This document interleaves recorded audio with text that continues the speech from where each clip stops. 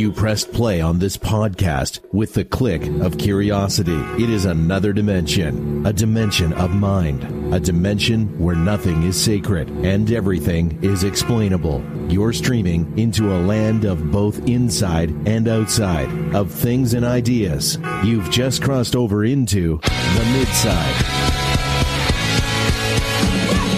Welcome to the Midside, where DeSantis.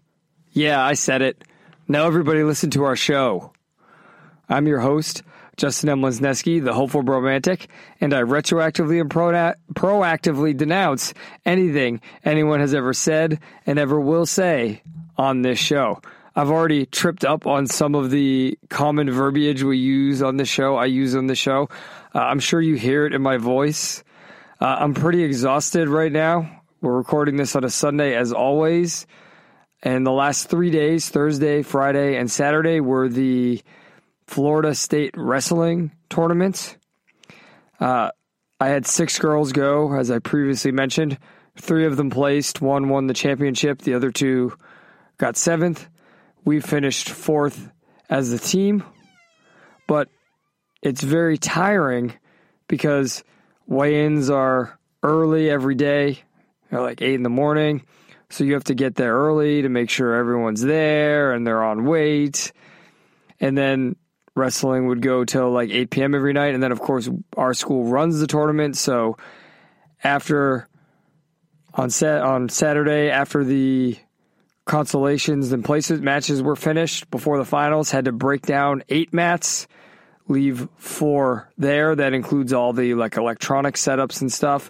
And then after the finals were over, which the finals take forever because there's a ceremony for the Hall of Fame. There's a ceremony for things like the Sportsmanship Award. And then between finals, they give awards for the placers. And that takes a while because they have, the 4 classes, the 3 boys classes, and then the 1 girls class. And then afterwards, it's tradition to go out to eat at a local sports bar. So it's exhausting physically, and it's exhausting emotionally. Just the amount of emotions that are involved in this big culminating event for your entire season. And then 5 of my girls are seniors that made it. Right, I had a few other seniors that didn't make it, but 5 of my 6 girls that qualified are seniors. So I watched the last match. A lot of them will have a wrestle for me. And, it's very difficult. Even, my 130-pounder finished 7th, and she had a great pin. But after the celebration of, hey, you finished your career with a win, there's, hey, you finished your career. So a lot of tears, both happy and sad. A lot of yelling because the arena is very loud and it's hard for people to hear you. So we're going to try and rip through this episode of the podcast. There was a lot of farce this week, a lot. And I was trying to keep track of it while coaching and while watching what was going on in the tournament, but it's difficult. So we're not going to go super deep into things, but there was a lot of farce. It was actually farcical how much farce there was. Let me bring in my co-host.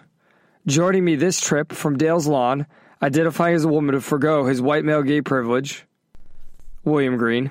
Hello. My voice is not as raggedy as yours, but it's a little bit. Was in San Diego on Friday night. Were you jacking it in San Diego? I was with listener Dane and my friend Ray that lives down in San Diego and his wife. We all went and saw Hot Mulligan and the Wonder Years at good old North Park, the observatory. So it was great. I hadn't been in that venue in cool. so long, and it was a great show. And then had to scoot it back here to watch the UFC fights, and those were fun and entertaining. And then rained out of kickball again. That's 2 times this season already. This climate change is messing me up, man. Okay, so you're still in LA. You didn't move without telling us. No, I haven't left this cesspool yet. But man, oh man, this rain. I checked, and Justin, this will not come as a surprise to you. We are still in a drought. They will forever be in a drought. I think they forget it's a desert. It's a desert climate. They like set up a city in a desert, and then they were like, "Wait, we're in a drought. Then maybe don't live in the desert." Or maybe build a desalination plant. Oh wait, no, we can't. That's going back to the early years of the podcast. We don't talk about that anymore. But it's been a fun weekend, and I did mostly just I'm actually a little glad that kickball got rained out, because I was not looking forward to summoning all the energy needed after all this exciting and fun weekend already. So relaxing is the plan now after a kick-ass show. Well, so maybe relaxing gives me the answer to what I wanted to ask you. That since you identify as a female, right, as a woman, and the court just ruled against USA Powerlifting, saying they can't discriminate based on gender, are you going to participate in female powerlifting professionally now? I'm going to consider, but I have a feeling Zuby might beat me. So, yeah.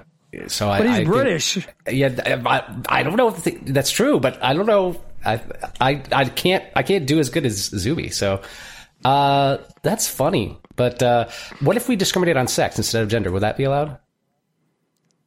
I don't know. So I guess we'll find out. I mean, that'd be an interesting legal approach. Do you think they're going to take that legal approach? Hell no. They've been conflating the two words for so long. Doesn't even matter in the law anymore. And there we go. So that's a little bit of farce there. Let's head into the rest of it in Life on the Midside. Take a good look around.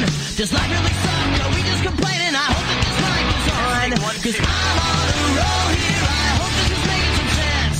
I hope that you throw up your hands and sing it and tell all the haters that they should just shut up and smile.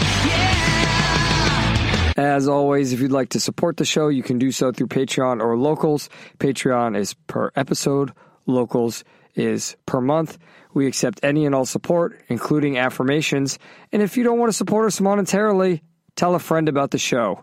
That would be an awesome way to grow the show. And, preferably tell a female friend, but I don't know if we're allowed to discriminate based on gender. So just tell a friend. All right, very briefly, William, would you like to update everyone about the Canadian teacher with the size Z prosthetic breasts? Yeah, this was an exciting story. Apparently they're suspended, and it's not 100% sure why. I think I haven't seen if there were any updates, but it seems like being caught walking around without your breasts on in the neighborhood and only ever wearing it at school, someone's finally took some sort of action. So I don't know. I think the troll prediction is coming true. Justin, what do you think? It certainly seems like it. I mean, the idea that he wasn't wearing them outside of school and he's intentionally wearing them in school, it can either go one of two ways. It can either go, it's a troll, or it's some sort of weird fetish. So I hope it's a troll for the sake of all the students involved. Yeah. What a positive story this will end up being if it's all been a troll. Whoever thought that would be said? I think trolls do. Trolls can provide a valuable service, and I think this proves the point. They can, and I think we'll get into that later with the education story when we say gatekeepers can serve a valuable service as well. But first, I want to talk about, I don't even want to say trolls. This article from BuzzFeed News, and I don't usually like to talk about BuzzFeed because, we know they're absolutely insane, but this story is an extra level of insane, right? The headline is, "This is what your worlds are lacking. Artists are using AI to create fat, black, sci-fi, and fantasy characters." And here's my whole thing about this, William. My thing about this entire story, okay? It's the package deal. It's the package deal for me. And what I mean by that is, look, I get it. You want to make a sci-fi story about black characters? Sure, okay. Go ahead. You want to make a sci-fi story about fat characters? Sure, okay. Go ahead. Right? We're going to watch a trailer later that's exclusively about black characters. And spoiler, I'm gonna hug it. I don't care. If it's a good story, it's a good story. But why specifically is it fat black characters? Why is that what our world is lacking? Why is that the hill that some people are willing to die on? It's bizarre to me. Yeah. I mean, we've been railing about this for so long. I always bring it up, but the example of small business contract, you have to be a fat, one-armed lesbian veteran in order to get any government contracts. And the amount of just wasteful money spent on, paying some one-armed lesbian vet to go to Dell.com and order your server for you. It's crazy, right? But we've done it for so long now that it's just second nature for a lot of people. And so just that lowering of expectations, right? Like, of course we have to check all these boxes because that's what's lacking, right? Well, yeah, and I think it's best summed up by the subheadline here. Fat black people deserve to be main characters capable of anything. A, why? B, capable of anything? Well, I guess it's fantasy. Again, okay. And I mean, I guess that's probably the problem with the genre. And what I mean by that is this is something that's seen with the Sad Puppies. Do you remember that? That whole thing with the awards for the sci-fi fantasy genre? Yeah. Where they were taken over by social justice. And really the entire genre is being taken over by that if you look at publishers like Tor, right? It's because they're using those elements of the genre, the suspension of disbelief that comes with the genre, to do what you said. Equivocate on the word anything and the word capable by creating unrealistic fantasies. To me, what made sci-fi so wonderful, and even horror, right? So wonderful is, it's when you intentionally take something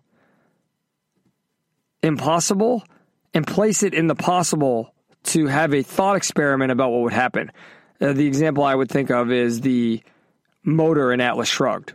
Mm-hmm. Right? The motor in Atlas Shrugged is a plot device created, it's a sci-fi element, a plot device to drive conflict over a certain idea.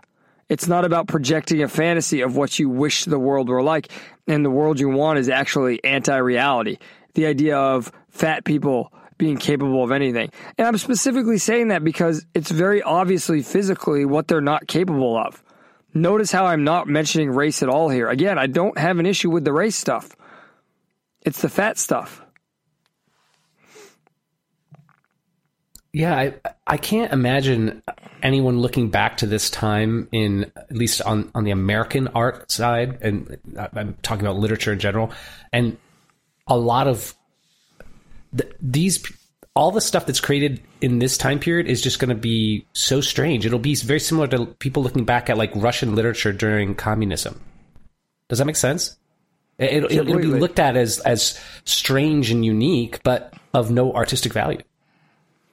Yeah, and that's like, if I could time travel, I wouldn't kill baby Hitler. I would go to the future to see what historians say about our time period. Like that. Yeah. That like, it's a tragedy I can't live that long to see. Does that make sense? Like, I just want to know, are we on the side of what history is going to write, or are people like us going to be forgotten? Are people in the future going to witness the farce, or are they going to talk about how beautiful social justice was? Right? Because history does go to the victors. So that's sort of one of the tragedies of our lives, I think. Well, and don't we get to see some of that look back now, even if it is through some of the modern audience updates? You know, things like Stranger Things, us looking back at the 80s. You know, it would be interesting to look at the 80s through different lenses, artistic lenses, right? Yeah, and I think we'll get into that a little bit actually with Trailer Takedown, if you know what I'm talking about. Yep. I think all the trailers are relevant to that. So let's move on to the next thing I wanted to talk about.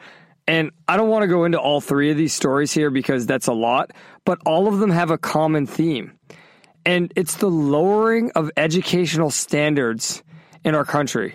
The first story you sent, I believe, William. Yep. It's parents in Culver City, California are canceling honors classes in the name of, they're speaking out against a school in Culver City canceling honors classes in the name of racial equity.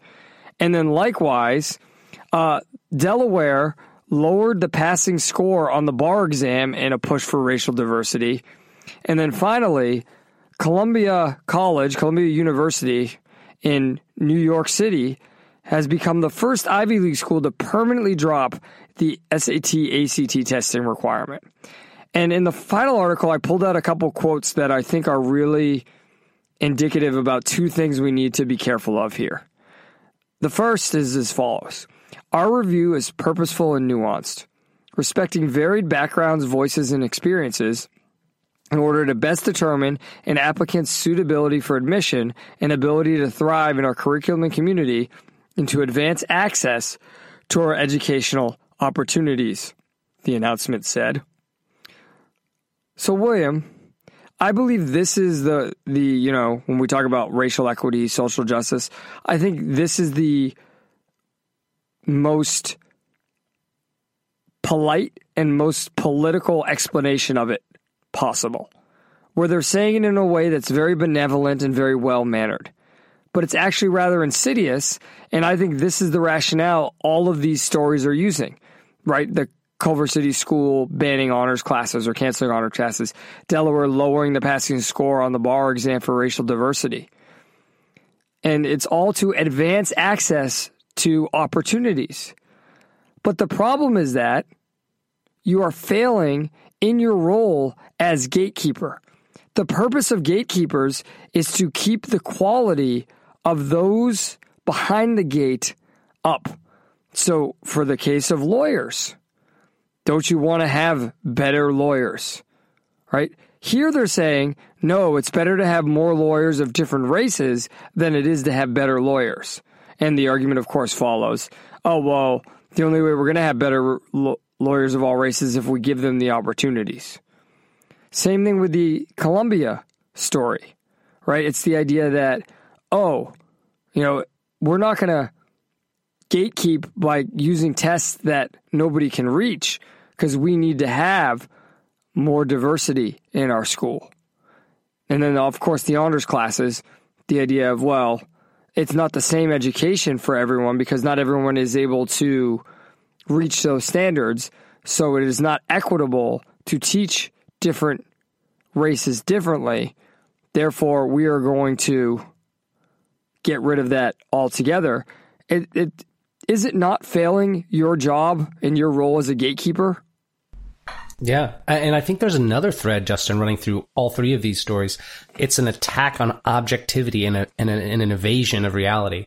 In the first one, we're saying, there's in Culver City of all places, there's too many Asians getting honors classes and not enough black and brown BIPOC or whatever the fashionable thing to say is. And therefore, rather than attacking the cause, we're just going to just erase it from reality, right? And then the problem goes away, right? No more honors classes, no more. We don't have to face the reality that certain behaviors have certain outcomes regardless of race, right? And then in the second one, the just ignoring the fact that the same thing is going on in the second one, and then the third one with the ACT and SAT scores being dropped, that's removing an objective measure so that they can just pull in random people of any race and do a woke ideology test in order to get in. I mean, Justin, could either of you or I could you get into your undergrad or me get into my undergrad today with an application, with the essay? Like we would have to write it today and leave with our integrity?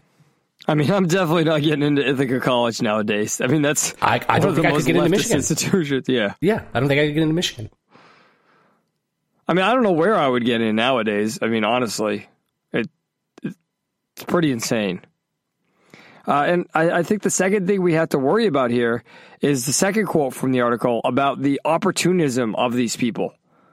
Right? They take any opportunity to slide the scale slightly so that what they want to do becomes more normalized. The New York City-based college has not required test scores from applicants since the 2020-2021 academic school year, when it dropped the requirement amid the COVID-19 pandemic.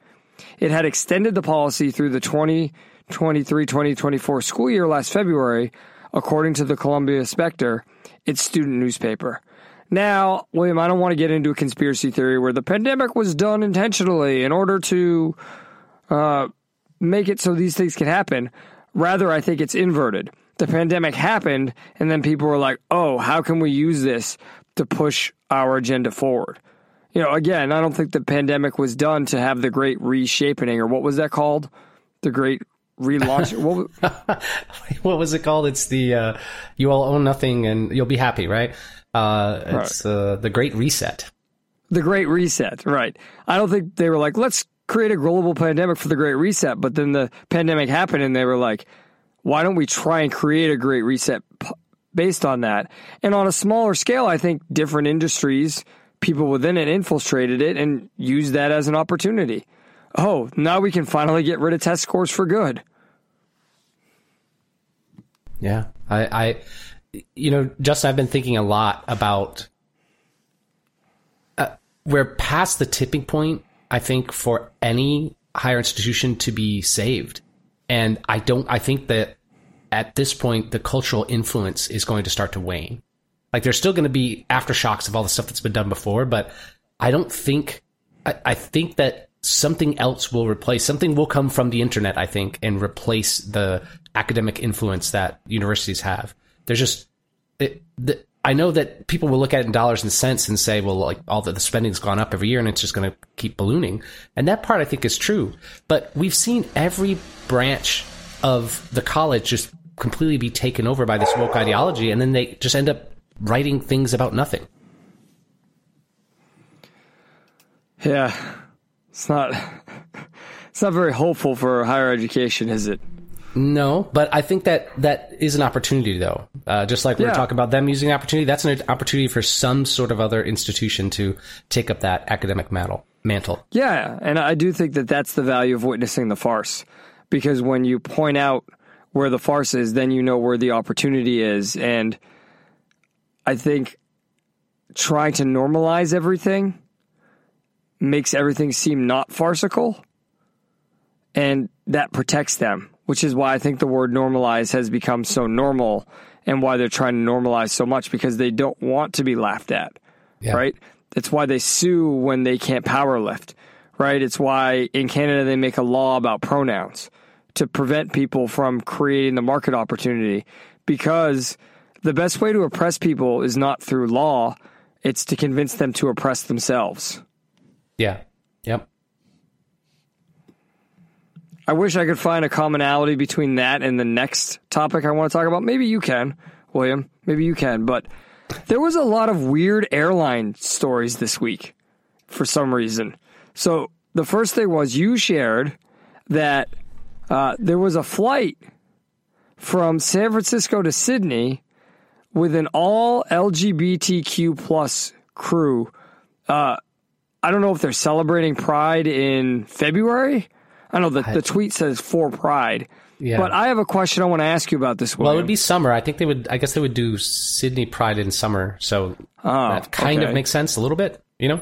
They wouldn't want to do it in winter. Yeah, except the people from San Francisco, like... well, they're flying out to Sydney for Pride. Yeah. And you got on the gay flight. Okay. But I want to ask you, isn't every airline crew all LGBTQ plus? Well, maybe with the exception of the pilots. Yes. Yeah, I don't know many. That's a good question. Because I'm going to make a gross overgeneralization, but I have not met a straight male flight attendant. I know they're out there, but I just haven't met one. Yeah, stereotypes aside, right? Jokes about stereotypes aside. Again, this is something I don't understand, right? Like, if the whole plan and the whole goal is to get accepted, right? How is it a value and how is it achieving your goal if you then have a exclusionary flight? I don't know. And Justin, I have a question for you. Will this airline do an all Christian flight for to celebrate Easter coming up. Do people fly somewhere for Easter? Sure, you fly to see family, right? I don't know where I don't know where they would pick, but I mean, you are setting me up for such a bad joke. I'm going to get this show canceled. Are you ready? Oh, okay.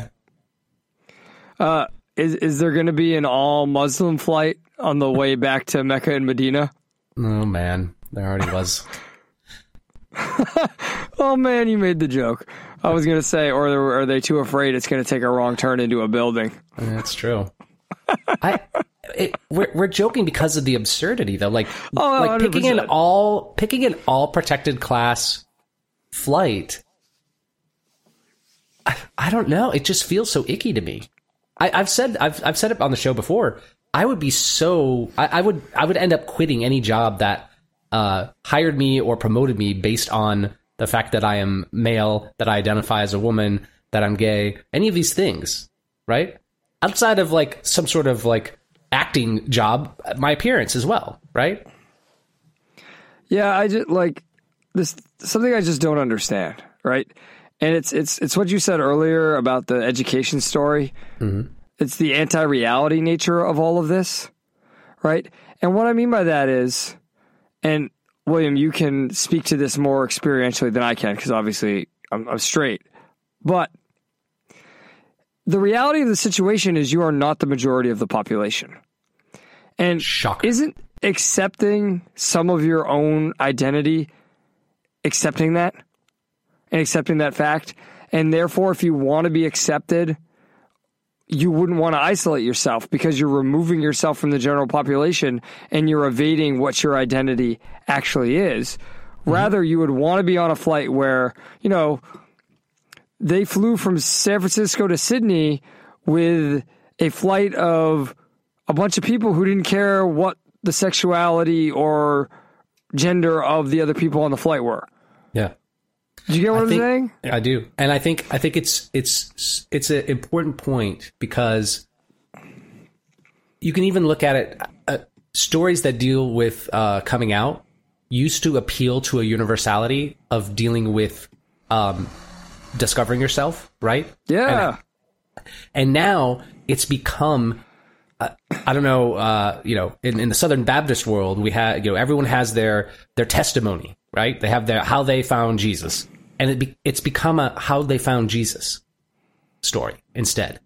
How they found penis story instead. Yeah, penis instead of Jesus, and it's just been taken over by these crazy narcissists that make it everything about them, and it's a badge of moral elite status to be LGBTQIA elemental P+, and that's not what it's about, right? It's not about getting attention and being about. Yeah. That's not what it was originally supposed to be about. Right. I just want to differentiate that language because it's very important to differentiate that.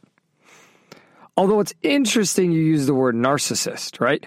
Because I do think a lot of this comes down to narcissism. Again, chicken and egg, though. What caused it? And, you know, did the narcissism cause it or did it cause the narcissism? Or is it both?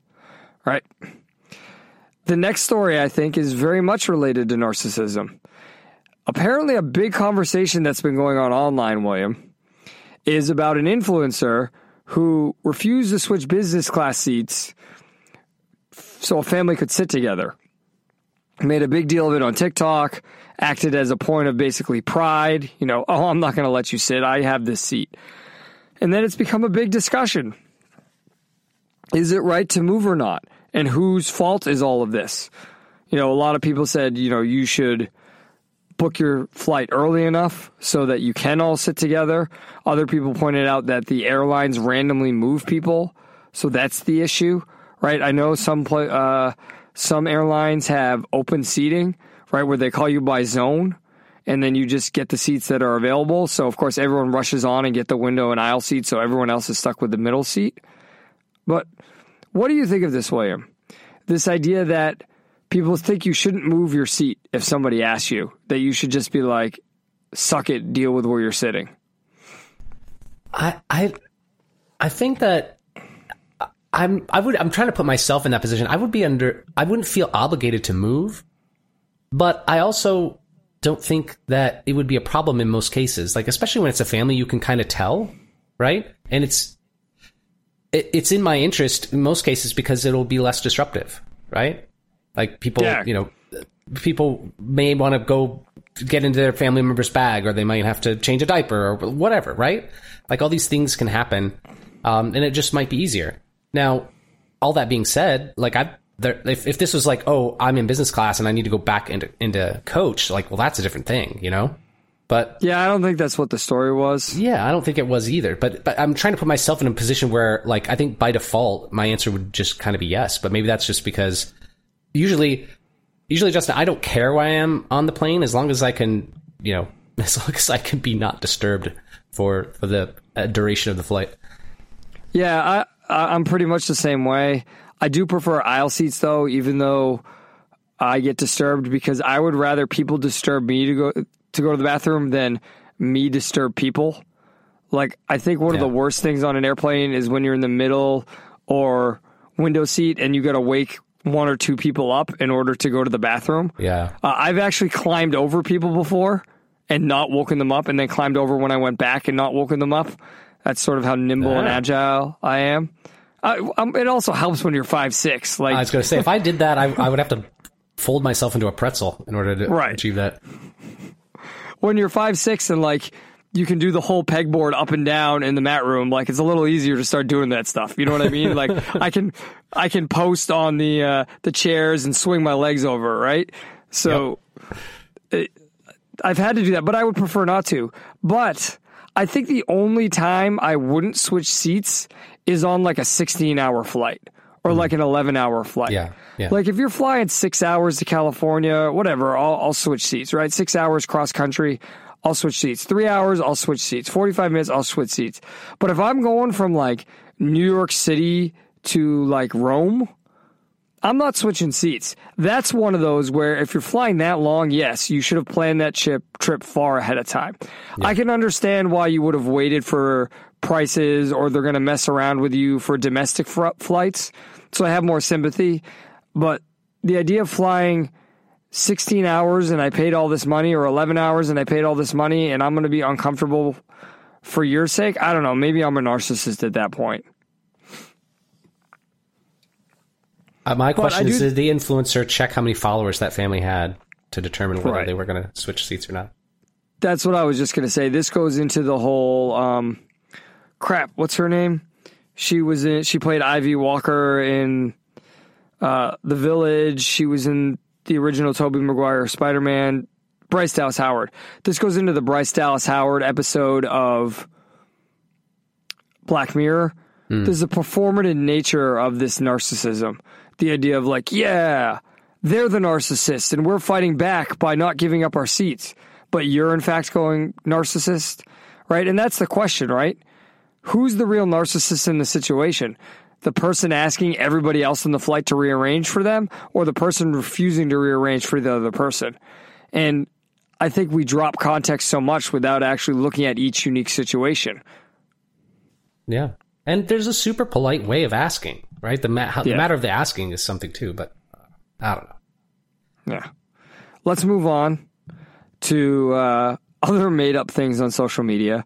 So this is so ridiculous to me, I just had to talk about it because, one, it's obviously made up, and two, like, there's few things that I'm just like, why can't both sides agree on this? Because it's very easy. Just the idea of inflation. The idea if we pump more money into the economy, the dollar devalues. Like, if we raise minimum wage, the dollar devalues. Like, that's just an empirical fact. And the idea that somebody disagrees on it is absurd. And it's the same thing here, right? So this is an Instagram post on the POTUS, POTUS account. I say that because I don't actually believe this is Biden posting this at all. This is completely a team trying to push his agenda. And it's supposedly it's an Instagram DM he got from someone named Brenda. It says, "Dear Mr. President, bank overdraft fees and credit card late fees are killing me. Sometimes I don't get to eat or get my prescriptions because I got to rob Paul to pay Peter. When will these fees be eliminated? What's the next step to making it reality? there's even a semicolon in here, right?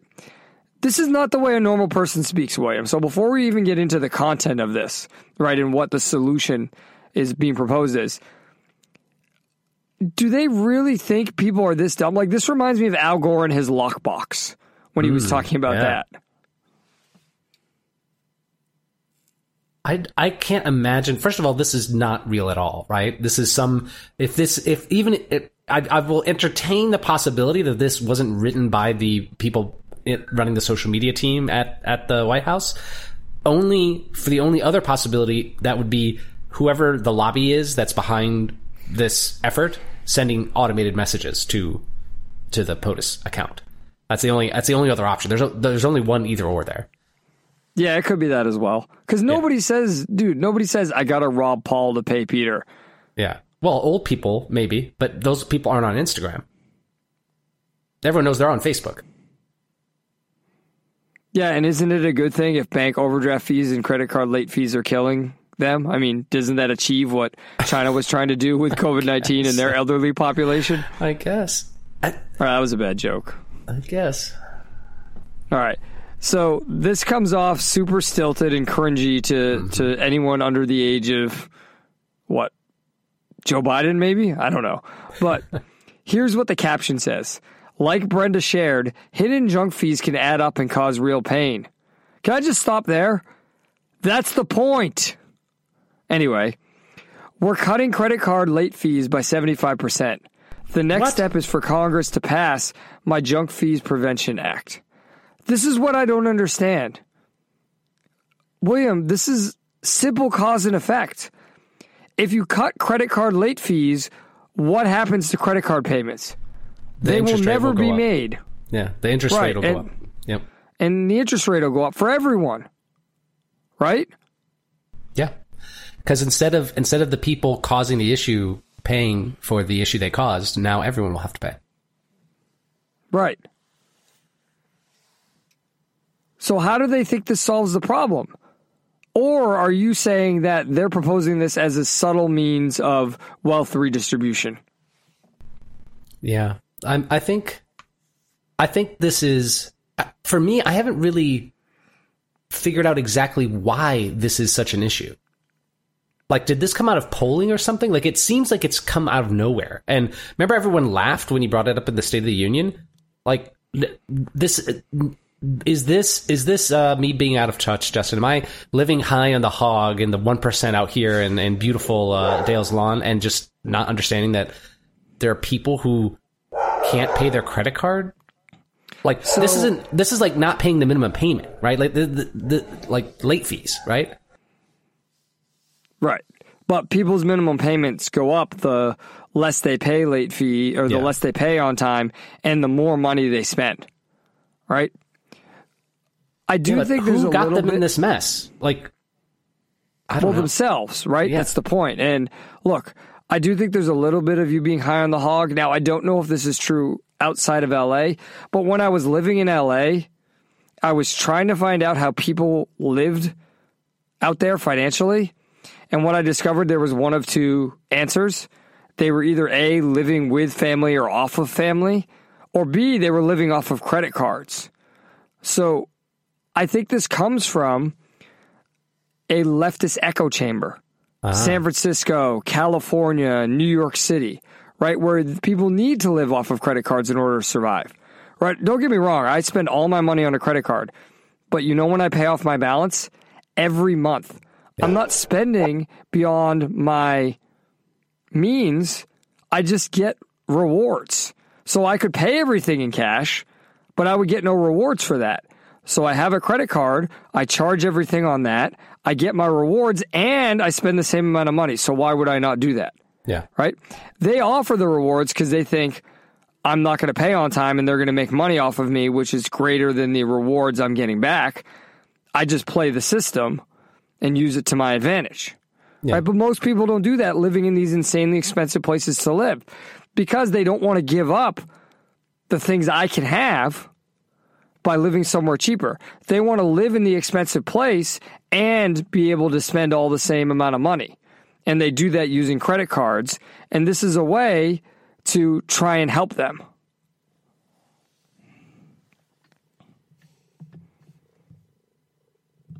Okay, seems like you're done with that. So Yeah. Let's move on to our final story, which I don't want to spend a lot of time on this, like we haven't been on all of them, because it's just sort of flat out absurd. But there are a couple things I want to point out. So this is a Deadline article, although I found the same headline on a bunch of websites. It says, Florida bill would require that bloggers who write about Ron DeSantis and other officials to register with state or face fines. So apparently the terms of the bill say if a blogger posts to a blog about an elected state officer and receives or will receive compensation for that post, the blogger must register with the appropriate office within 5 days after the first post by the blogger, which mentions an elected state officer. So, I mean, let me first of all ask you, William, I mean, don't we talk about Ron DeSantis on this podcast? Yes, we do. Is that considered a blog, or do podcasts not count? I don't know, because I was going to ask you who writes a blog. Well, I don't know who writes a blog. It's all Substacks. It's all Twitlongers. It's all sorts of other things. Nobody hosts their own blog anymore, do they? So this is a bill just against the old people. Yeah, just in, the old people that West Palm Beach. Yeah, I don't know, but this is this reminds me. Wasn't there something going similar in Colorado at one time, saying like if you wrote about or something that would be considered campaigning, you had to register, and if you took money to do things, you had to register, and this is all coming back to campaign finance reform and the travesty that the stifling of free speech that is. You know, the Incumbent Protection Act, I think the late, great Rush Limbaugh called it at the time. Right. And look, I don't think this is going to pass, right? I think this is grandstanding politically. It's the idea of, we're going to fight back against cancel culture and all the negative things being said about the right in the media and the way these online platforms seem to skew more left. But obviously this is a reprehensible idea. As you just said, it's anti-free speech. That's the problem. And honestly, it really only would be used against political opponents. Because how could you possibly track all of this? Right? Every blog that receives compensation in the world of OnlyFans and Patreon, I mean, couldn't you theoretically write a post on OnlyFans that's about an elected state officer and then your fans are paying for that? It's even worse, Justin. You can put your Bitcoin wallet address on your Twitter. We've not done it for the mid-side yet, but we could put that, and people do, right? You can tip via Twitter. So that means every single Twitter user would need to register if they mention the candidate. So I'm picturing a guy who's hired only to look at Twitter and OnlyFans all day in the state of Florida. Like, that's his job up in Tallahassee. He's just looking at Twitter and OnlyFans. And they can't fire him for looking at OnlyFans. That's true. So, yeah. And he has to subscribe to them all in order to see. Right. So now the government is paying for OnlyFans. Right. So this is an unintended consequence of this bill. Right. But we have to talk about the elephant in the room, though, Justin. Right. Why is DeSantis' name even in this headline? Did you say that because he's Republican? Yeah, I mean, that you had the same thought I had when you texted about it, right? What was the word you said when you texted about it? Oh, I don't remember. What did I say? I said something smart, and now I don't remember. Yeah, but it was the same thought I had. Like, oh, no, you said it's the buzzword, right? Oh, yeah, like, it's the buzzword, yeah. Ron DeSantis has become the new Florida man. Florida man does this, Florida man does that. Now it's Ron DeSantis does that, right? It's like linking anything to him just to get clicks.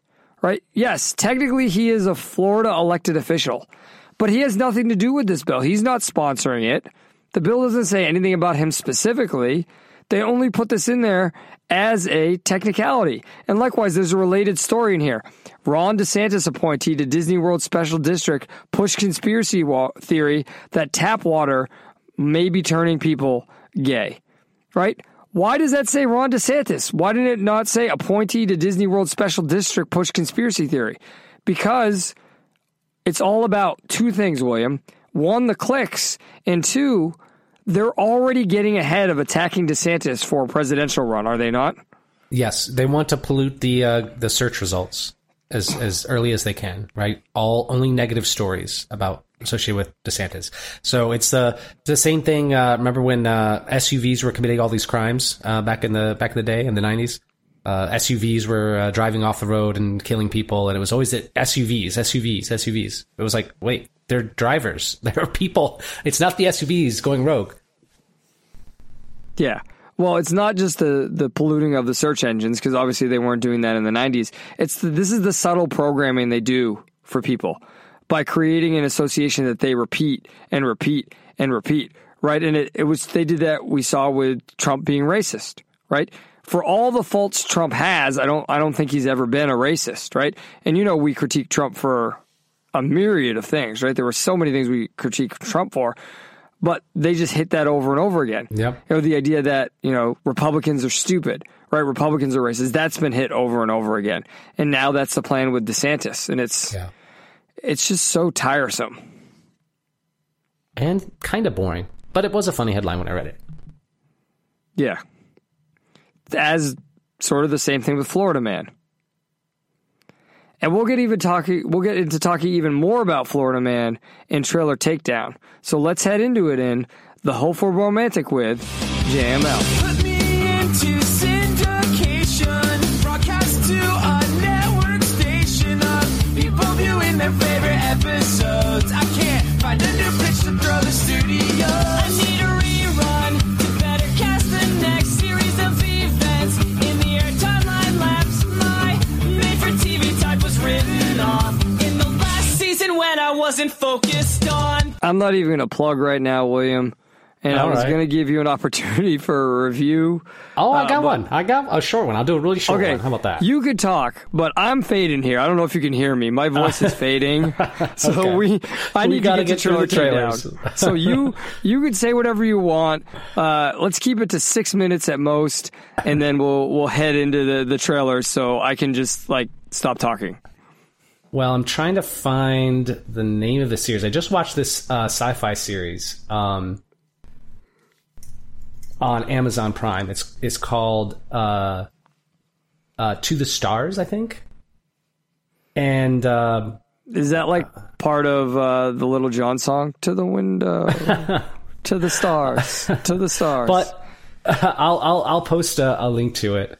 But I love the premise of this show. It starts out kind of slow, and the sweat drips down my balls. It starts off kind of slow, but the great thing about it is that it gives all of the time that is necessary to really build up these characters. And the premise of the show is that this older couple, it's called Night Sky, by the way. This older couple find this thing, kind of like where the bomb shelter should be underneath their shed, as they're building a shed, and come to find out, you go inside and it takes them to what appears to be another planet. And so for years they have this device, and they're just keeping it quiet to themselves. And without going into too many spoilers, something the older grandmother figure, she is not been doing well with her health, and she goes one day by herself in the middle of the night. She's going to go try the door and go outside, and they've done this. They sent mice out there, and they died, so they were just always been afraid to go out there. And she's basically going to commit suicide, right? She's going to go outside. She thinks she's going to commit suicide, but as she goes to do it, a boy, like 18, 19-year-old man, she turns around and sees him inside this little box on the other planet. And things go from there. And I think you should watch this if you are interested in an interesting sci-fi series. I don't know if they're going to do a season 2. You know how it is on these streaming platforms.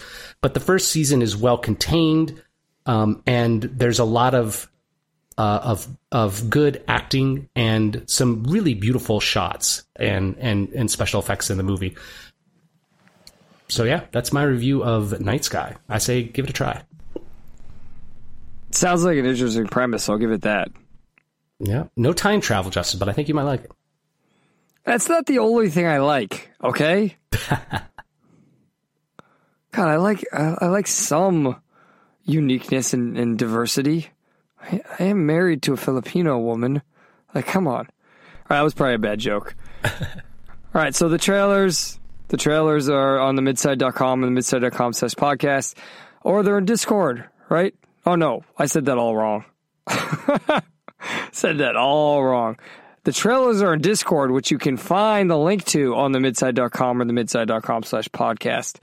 This way, you can watch the trailers whenever you want, before the episode, after the episode, or during the episode. That's up to you. Hit the soundbite. Trailer takedown. First trailer. Florida Man is a show that just wants to make Florida look bad. Look, I don't really remember much of what's going on in the show. It's about a guy who's from Florida, who has to go back to Florida so he can leave Florida, and everyone in Florida is like an ignorant redneck who like rolls around with alligators. Like, this is like, I don't know. I don't understand. I do understand. Like, I mean, if you need more proof of the conspiracy against Florida, you can watch this. But do not come to me and ask me if this is what it's like in Florida. Tackle.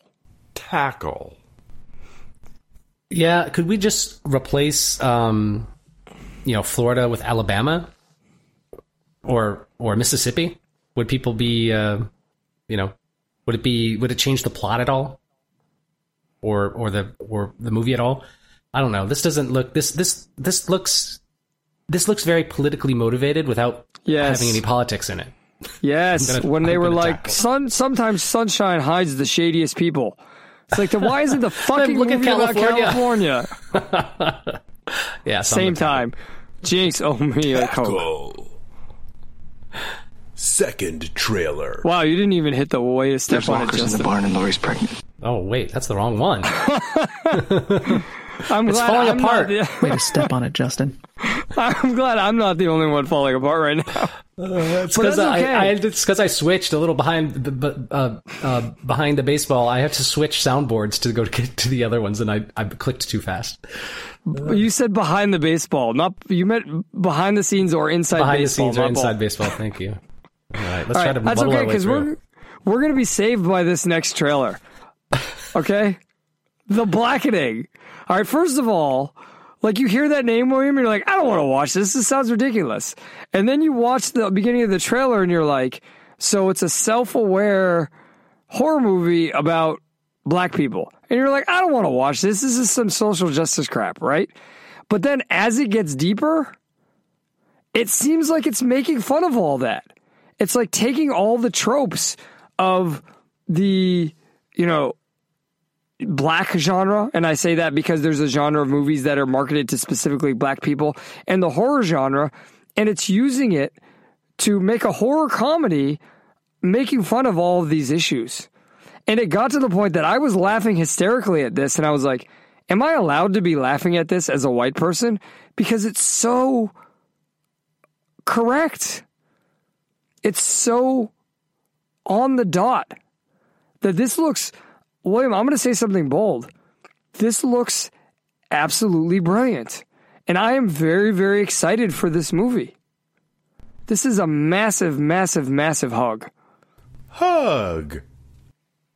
Yeah, Justin, I have a high bar for comedy. I think the best way to summarize it is it looks like a horror comedy version of Jumanji, right? Like there's the game element and then a little bit of Saw mixed in, maybe. Yeah, dude, the Saw character, like the guy on the screen with the mask, like, he's done in such a funny way. Yeah. Right? And just so much of it is funny. And I think the element you're underplaying here is, it's not just a Jumanji horror comedy. It's a Jumanji horror comedy that is intentionally about race. Yeah. It's not just that they happen to be black. It's that they're black to make a point satirically. Yeah. And I think we will know whether this movie is good based on whether critics pan it as not being woke enough. So even with that, this is a Netflix and hug for me. Netflix and hug. Third trailer. Peter Pan and Wendy is a retelling of both the original novel and the Disney animated classic that's going to be released on Disney Plus. It's live action, And I don't fucking understand. Right, William? So we're like partway into this, like very early. It's the Lost Boys, and there are some girls, and they have to have the line, but you're not boys. So it doesn't matter. Right, like, okay, so we got to make a point that the Lost Boys can be girls. You could have just shown them as girls and you would have made your point and nobody would have cared. But you got to have this didactic dialogue. And then, I'm going to say it, William. Tinkerbell is black. Okay? And this is direct, this is in all three of these trailers, okay? I'm going to make this point in all three of these trailers in a different way. I literally do not care that the movie... The Blackening, they're all black. I don't think there's going to be a single white person in that movie, and maybe the bad guy's a white person, and it could work, right? Because the premise works, and because they seem to be making a worthwhile point. In this one, this is the same thing I said about The Little Mermaid. This is set in England. Tinkerbell is a blonde woman. Why is she black all of a sudden? That changes Tinkerbell's character. Likewise, Peter Pan is intentionally a racially ambiguous little boy. Could be Indian, could be Muslim, could be Hispanic. Right? We don't know. Now, there's a case to be made, but that's the way England is nowadays, right, with all the immigrants. But that's part of the problem. This is where I start to sound like a right-wing Trumper and all of these things. Well, where to your point, it's still set in the past, though. Is it? That makes it worse. I think so. Yeah. That going to make me sound even worse, because at what point is culture lost?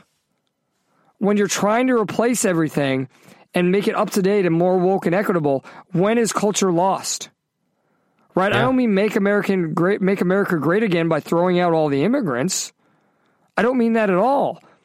I mean, when people come here, live up to a certain set of ideas that we all hold that are across racial lines. When John Locke talked about natural rights, I don't think he intended for there to be racial lines with that. I certainly don't believe in that. But we've made this all racial lines, and at what point are these things lost?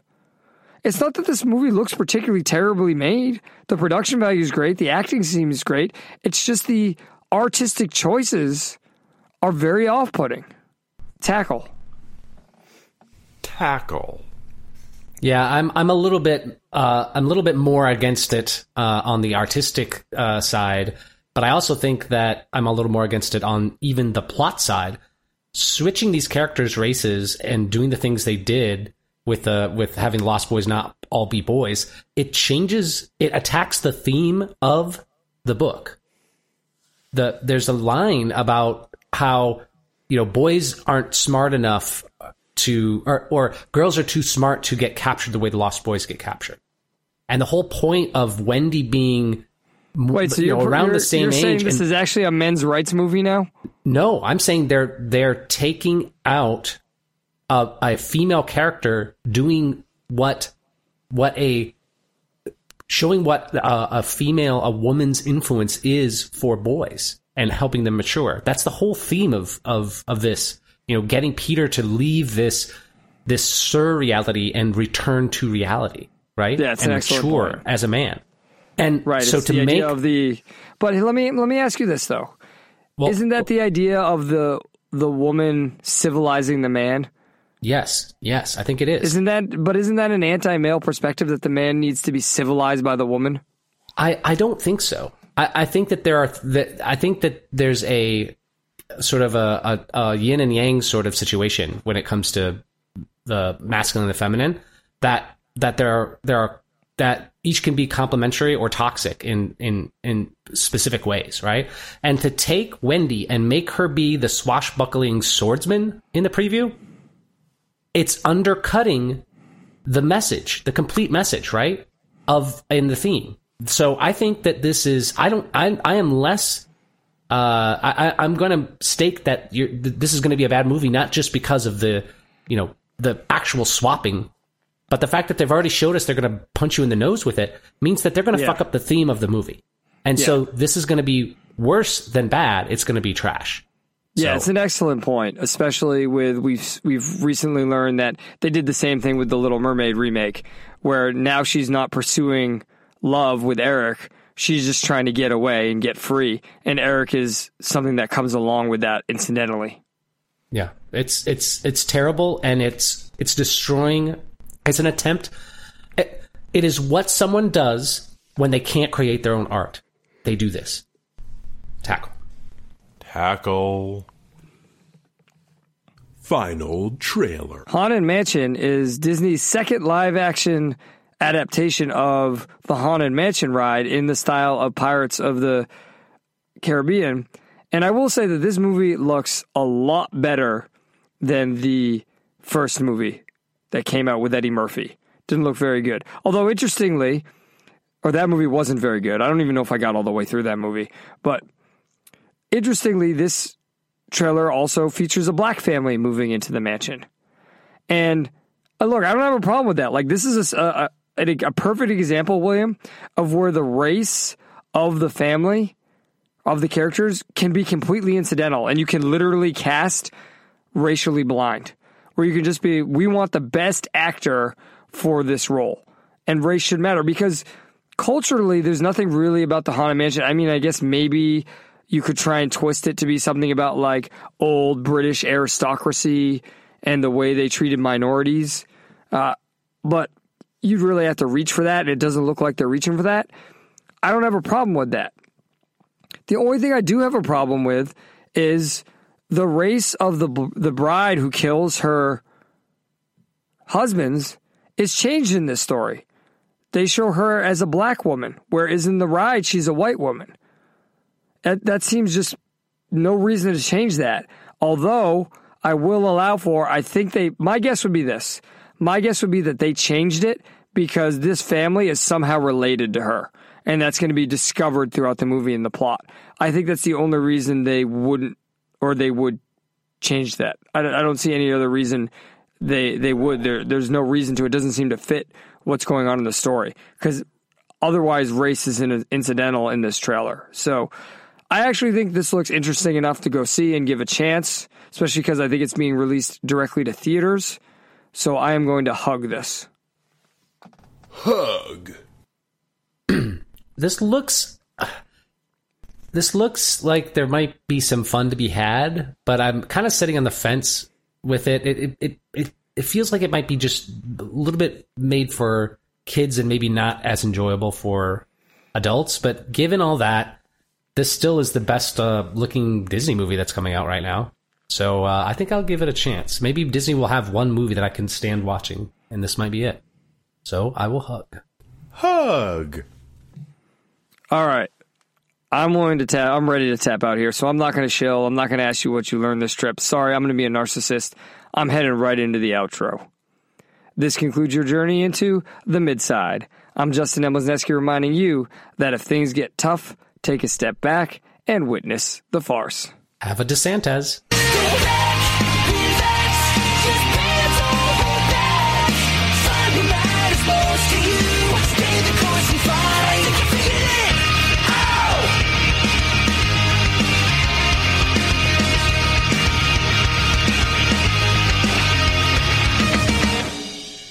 How long before someone gets assaulted for wearing a DeSantis hat?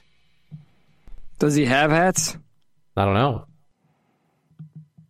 I'll Let's look make into it.